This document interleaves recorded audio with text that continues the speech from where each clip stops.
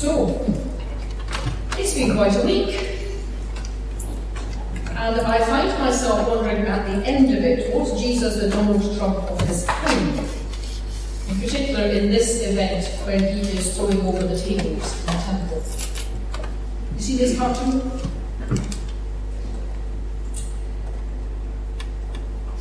Someone asked you, what would Jesus do? Remind them that flipping tables is an option. It's not the most common image of Jesus, but it is one I love, especially on bad days, when everyone is expecting you to be nice and gentle and accommodating, because that's clearly not what he was thanks for. So was he the equivalent of the US President-elect? Think about it. He comes in from the outside, he challenges the elite, he overthrows their power base in ways that are totally unexpected on behalf of those who have been excluded and unheard. Just to be very clear here, I do not believe that Jesus is the equivalent of Donald Trump. And I certainly don't believe that Donald Trump is the Messiah or anything like it. Okay? That is about as much as I can say about what's happened in the US. I don't have the knowledge or the right to speak about it, but come this evening and listen to it. But there is an uncomfortable edge to this event in the temple.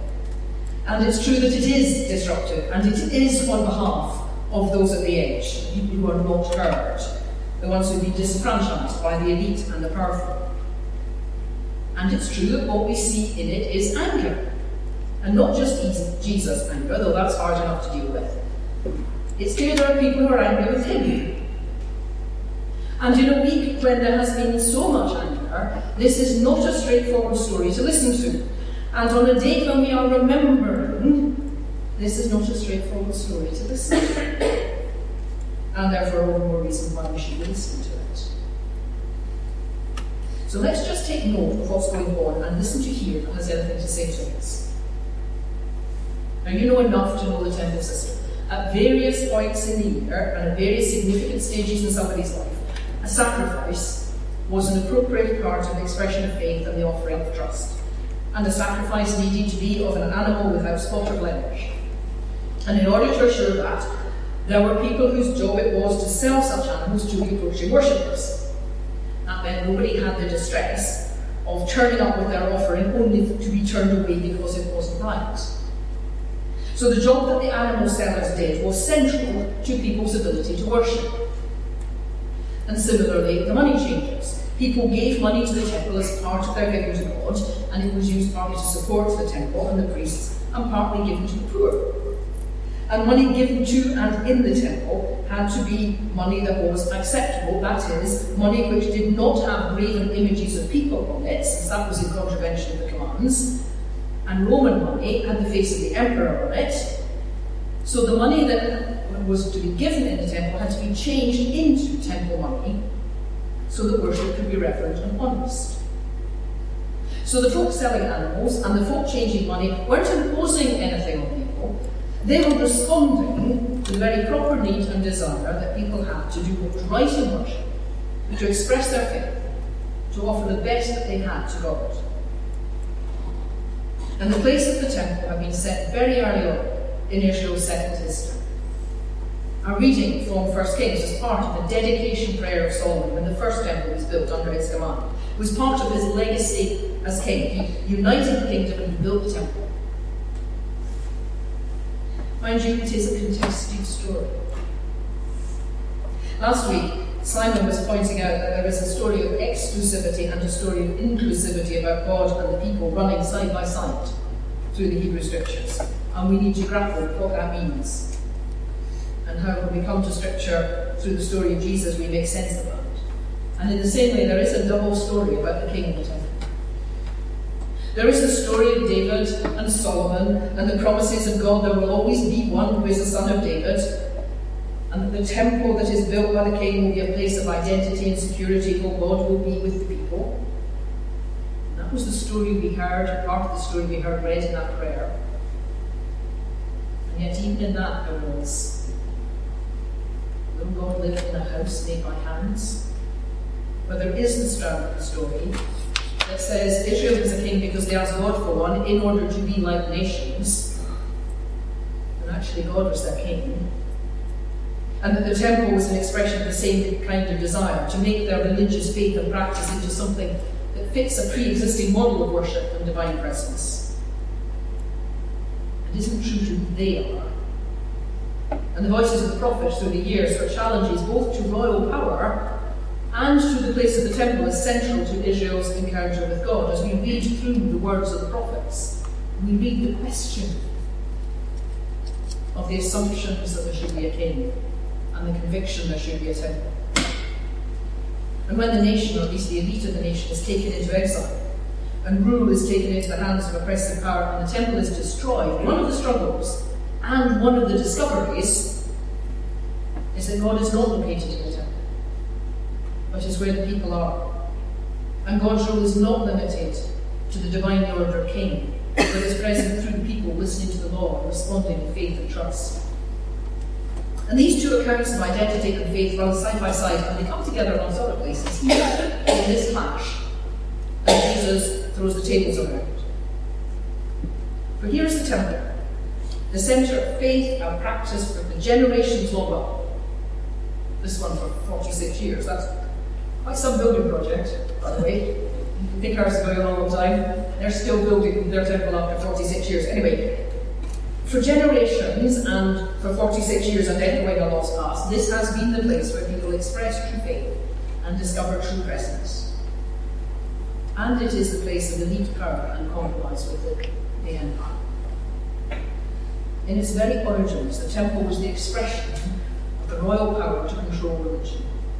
All other shrines, and there were several, were suppressed when the temple in Jerusalem became the centre of the practice of the faith.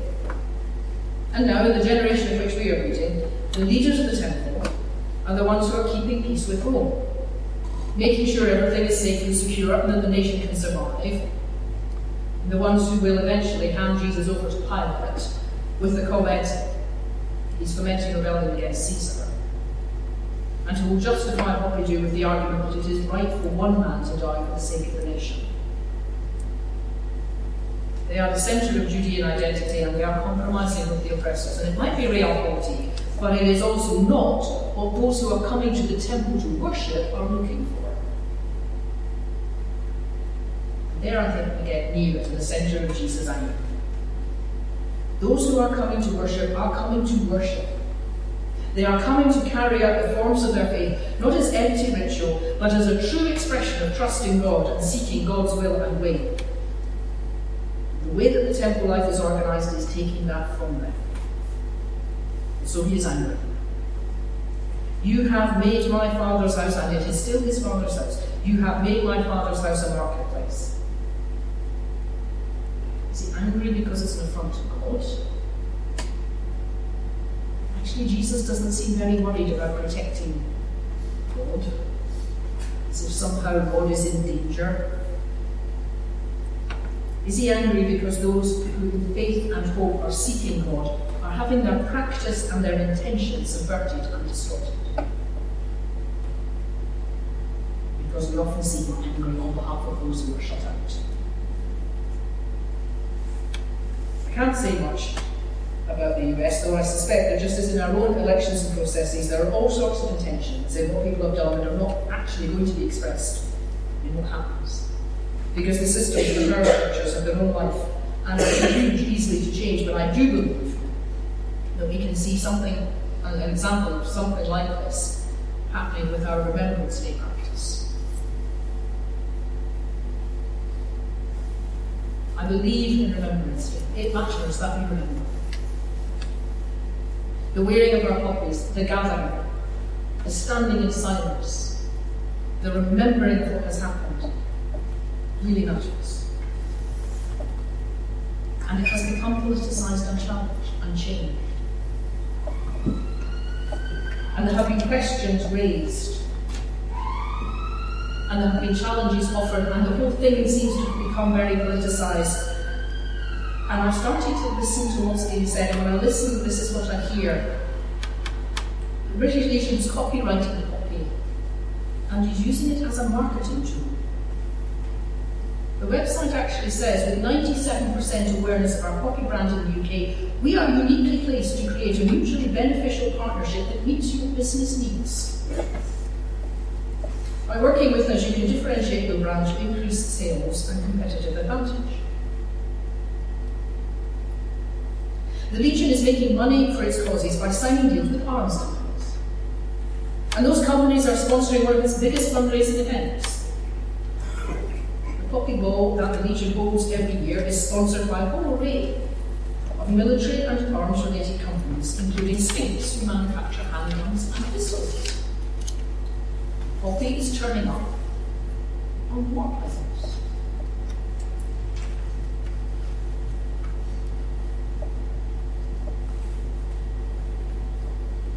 And at the heart of all of this is a shift that has taken the wearing of the poppy and the money raised from the poppy appeal away from its previous emphasis on remembrance, that commitment to mourn and to pledge never again, which was so much part of what I knew the campaign for, towards something very different. In the debate about whether the English and the Scottish football team should be allowed to wear the poppies or perhaps required to wear them, the Director General of the British Legion, Chris Seekins, noted, the FA has helped us to explore every alternative available. We're satisfied that they will enter the competition knowing they have shown proper respect for our armed forces. As a commentator on this notes, this whole exercise, in other words, is about showing proper respect for our armed forces. The poppy is no longer a signifier of remembrance, but a potent symbol of the armed forces and showing due respect for the military. And this is one of the publicity shots. I'm angry at what's being done with the poppy by those who offer it to me, and indeed are beginning to require it. And as I learn more and read more, I re-encounter the poem at the very beginning of it all. You know the poem. In Flanders Field. In Flanders Field, the poppies blow between the crosses, row on row that mark our place. And in the sky, the lark, still bravely singing, flies, scarce heard in the gunstone. We are the dead. Short days ago we lived, felt dawn, saw sunset glow, loved and were loved, and now we lie in Flanders Fields. Take up our call with the fool. To you, from failing hands, we throw the torch, be yours to hold it high. If you break faith with us who die, we shall not see their poppies grow in Flanders Field. It's a powerful and evocative poem, and its very heart is the commitment to continue fight. Take up our call with the fool. The temple, in its very beginnings, was a symbol and practice of royal power, and that in time led to its extortion and its destructiveness. And at the heart of the poppy commemoration is a poem about continuing war. Can you see this picture? There's a t-shirt there about my mother was a veteran. We remember those who have fought and honour them. But can you see the furthest away? Future soldier. What happened to never again? What happened to committing to a world where war did not destroy our children?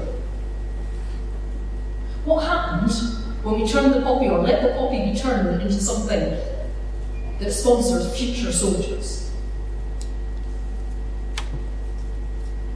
Like those who believed that they were coming to worship and discovered in Jesus' prophetic action a deeper truth about what was going on, so we are faced with a deeper truth about what we thought we were doing. And what does Jesus do? He overturns it. He refuses it. He is angry that people have dared to take something important and deep in the life of faith and turned it into something cozied up to arms and empire, based on staying safe and making a compromised peace. And our poppies, well, they're here in their home. We may or we may not want to think about what we're doing in wearing a poppy, what's going on behind it, and how we react to that. If you want to read about it, a booklet that veterans organisations produced, which tells this story. It's freely available. There's a copy here. You can get it online. There's important stuff to think through here about how we remember, and what we remember, and why we remember, and what we do with what we remember. There's something to reflect on prayerfully about how we, as those who look to a kingdom that isn't based on violence and isn't shaped by national borders, remember all the fallen, and how we find ways creatively and lovingly to resist the assumptions of militarism and the perception that violence is a first resort. But as always, it points us to bigger questions and more radical wonderings. What other symbols have we identified with so closely that we don't see their destructive roots and their dangerous growth? What is our temple? The one that needs to be overthrown if we were to follow the risen Lord. Jesus says to them, don't put your faith in the practices rooted in this building, however venerable, however significant, however rooted in it your identity is. Trust me, follow me, because where I am, there you will find God. If you tear this down in 3 days, I will raise it again. And later they remembered this, and it began to make sense. And if nothing else, that comment is a reassurance that sometimes understanding comes later. We just keep going and let things happen. It begins to make sense. But much more than that, it's a challenge and an invitation. Let go of the venerable place where you have been taught and have known that God is to be found, and dare to trust in what moves vulnerable at risk. What Jesus is doing here, it's not the only place he does it, is uncovering, unmasking something that has been hidden and covered up.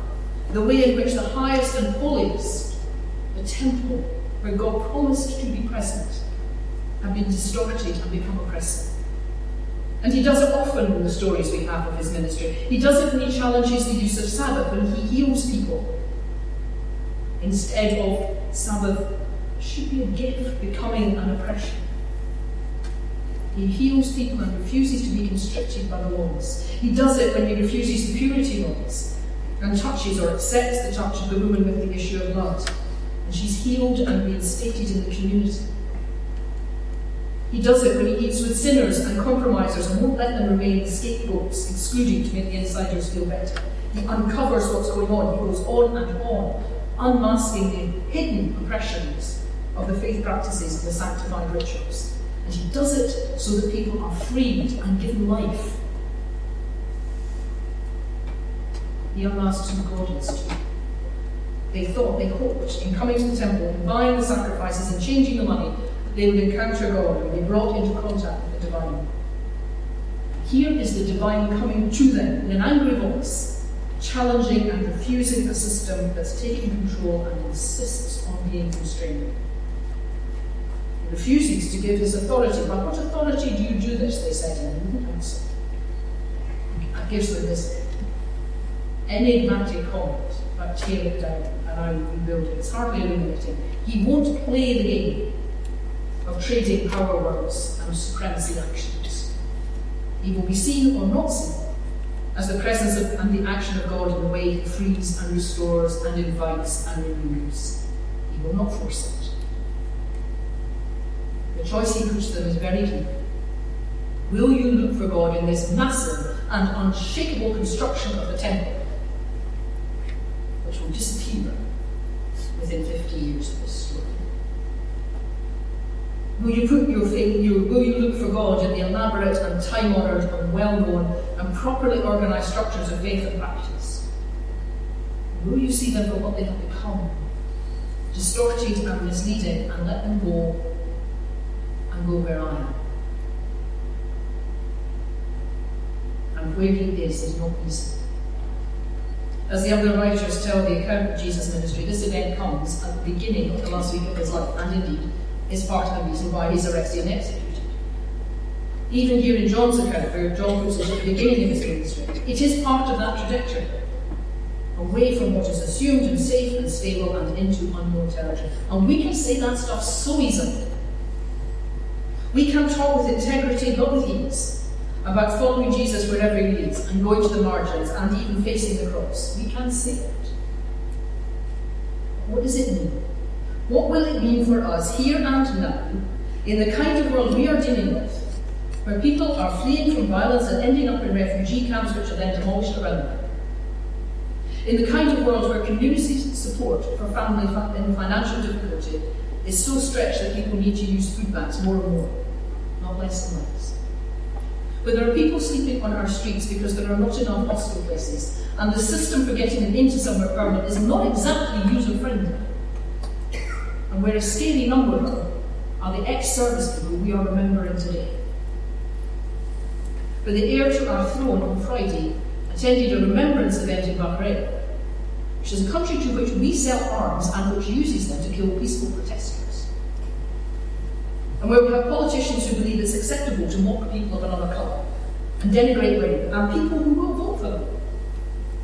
What institutions and sacred practices, what patterns of behaviour and assumed goods do we need to let be overthrown to be with the Lord in the kingdom? And dare we do? And where might we start?